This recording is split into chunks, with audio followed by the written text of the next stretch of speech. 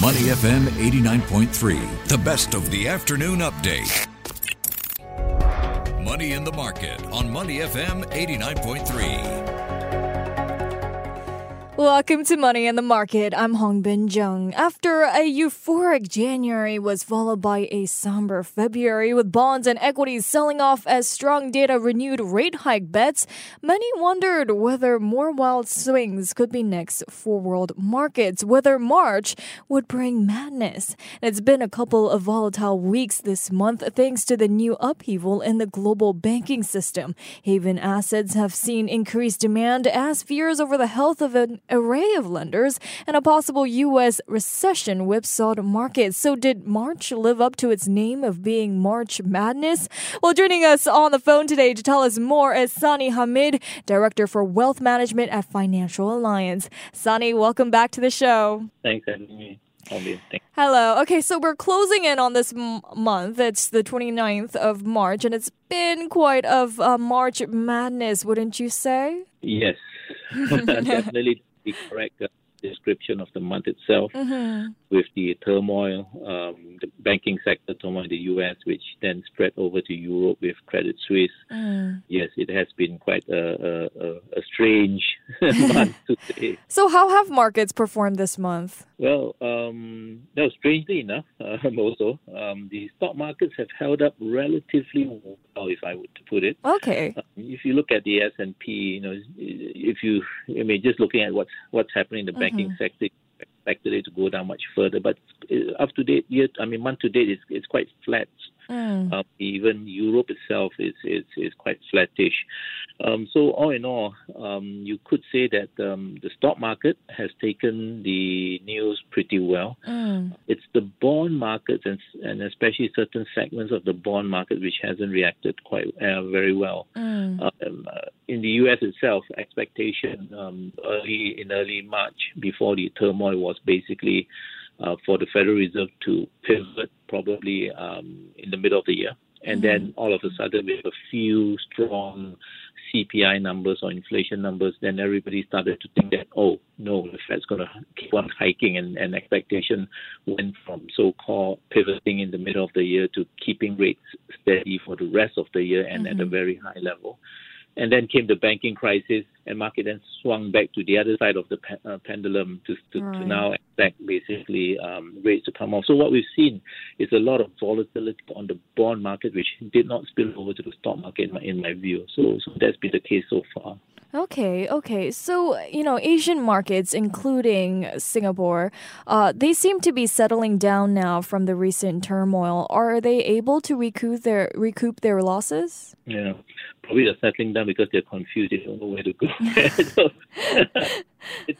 the challenge is this basically. We've seen a bit of adjustments. Stock markets which did very well last year, Southeast Asia, India, even Brazil. Those are down this year. The ones that are doing well are the North Asian stock markets, Hong Kong, Taiwan, Korea, and China. Partly due to the China reopening, but I also think it's the so-called rebalancing. Things that did well last year, funds are moving, shifting some allocation back to those that didn't do well. But by and large, if we're going to talk about whether they can recoup some of last year's losses, I think that's a tall order in my view, given what lies ahead with respect to the U.S. economy and so on. So also, I think it's going to be a bit difficult. I'll be happy if the stock market ends where it is today by the end of the year.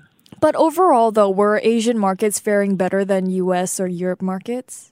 Well, you could say it's a mixed picture. If you just take very wide indices, the S&P is, I think, up about 3% for the year.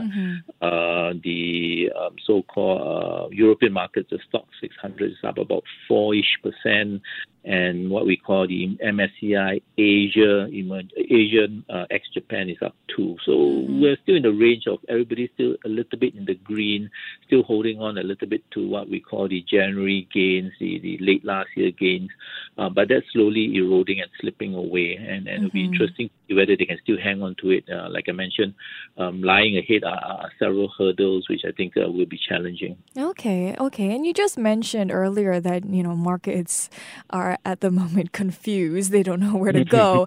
So, I mean, it seems like they're on thin ice right now. Could markets be hit hard again if another collapse emerges? When do you think these effects of the bank sector turmoil will ease? Well, that's it. There's some divergence in terms of views, but I think actually people are coming to confluence in a sense that initially everybody thought that this was going to be 2008, but people are realizing that actually it's not as bad. Okay, let me explain. In 2008, basically the biggest risk was a lot of the risky assets were off balance sheet. They weren't very noticeable because they were not sitting on bank's balance sheet, and therefore Bank A would probably not want to deal with Bank B because Bank A didn't know whether Bank B had anything hiding in its closet and such, but they couldn't see it on its financial statement. But today everything is on balance sheet. So if I wanted to know Charles Schwab's or even Silicon Valley Bank how much so-called unrealized loss it has, I can and I could.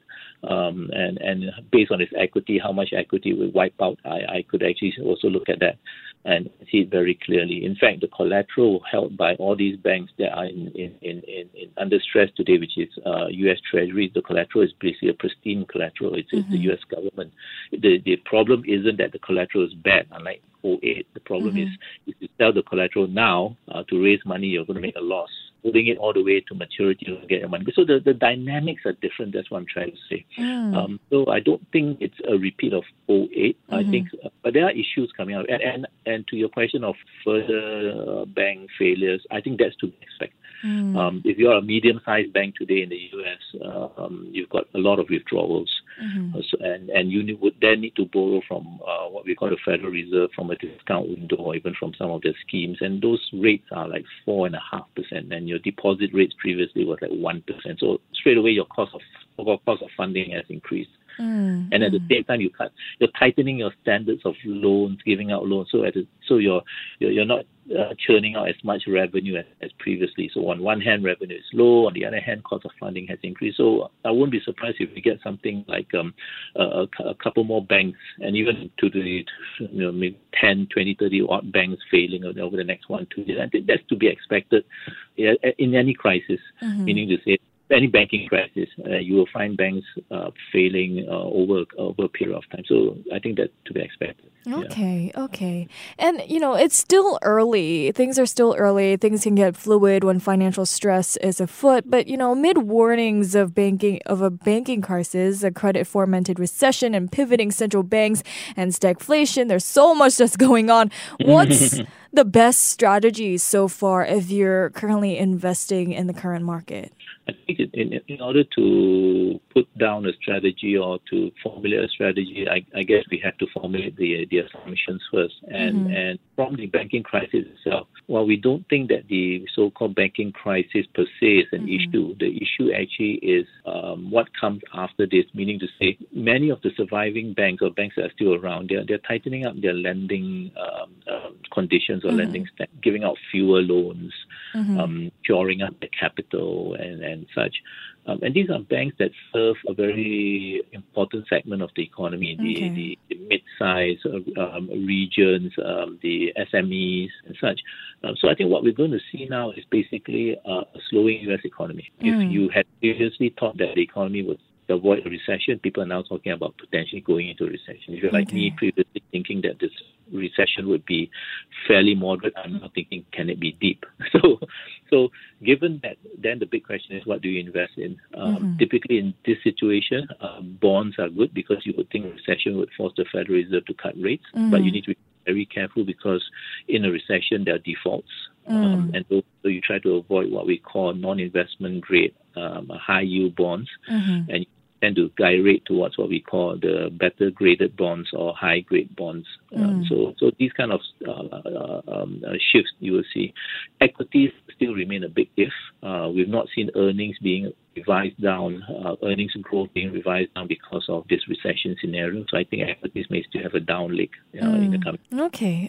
But, with, as you mentioned, the economy slowing, right? And with interest rates rising, inflation persisting, and earnings estimates bleeding lower, could stocks head for another tumble? Yes, that's our expectation. We think that equity markets, and they tend to lag. We saw it in 2008, the bond market reacted. The bond market was sending out signals of a slowing economy. The equity markets back then held up until later before it tanked. We now think that basically, as a proxy, for example, we think the S&P 500 could fall from current levels of 3,900 to about 4,000 to roughly about 3,000 to 3,004. That represents, I guess, about 15-ish to about 25% decline. On average, about 20% decline. So I think that basically is a representation of softening earnings and probably lower multiples because the market is somewhat expensive currently if we're talking about a recession. So there are reasons to expect, and I think there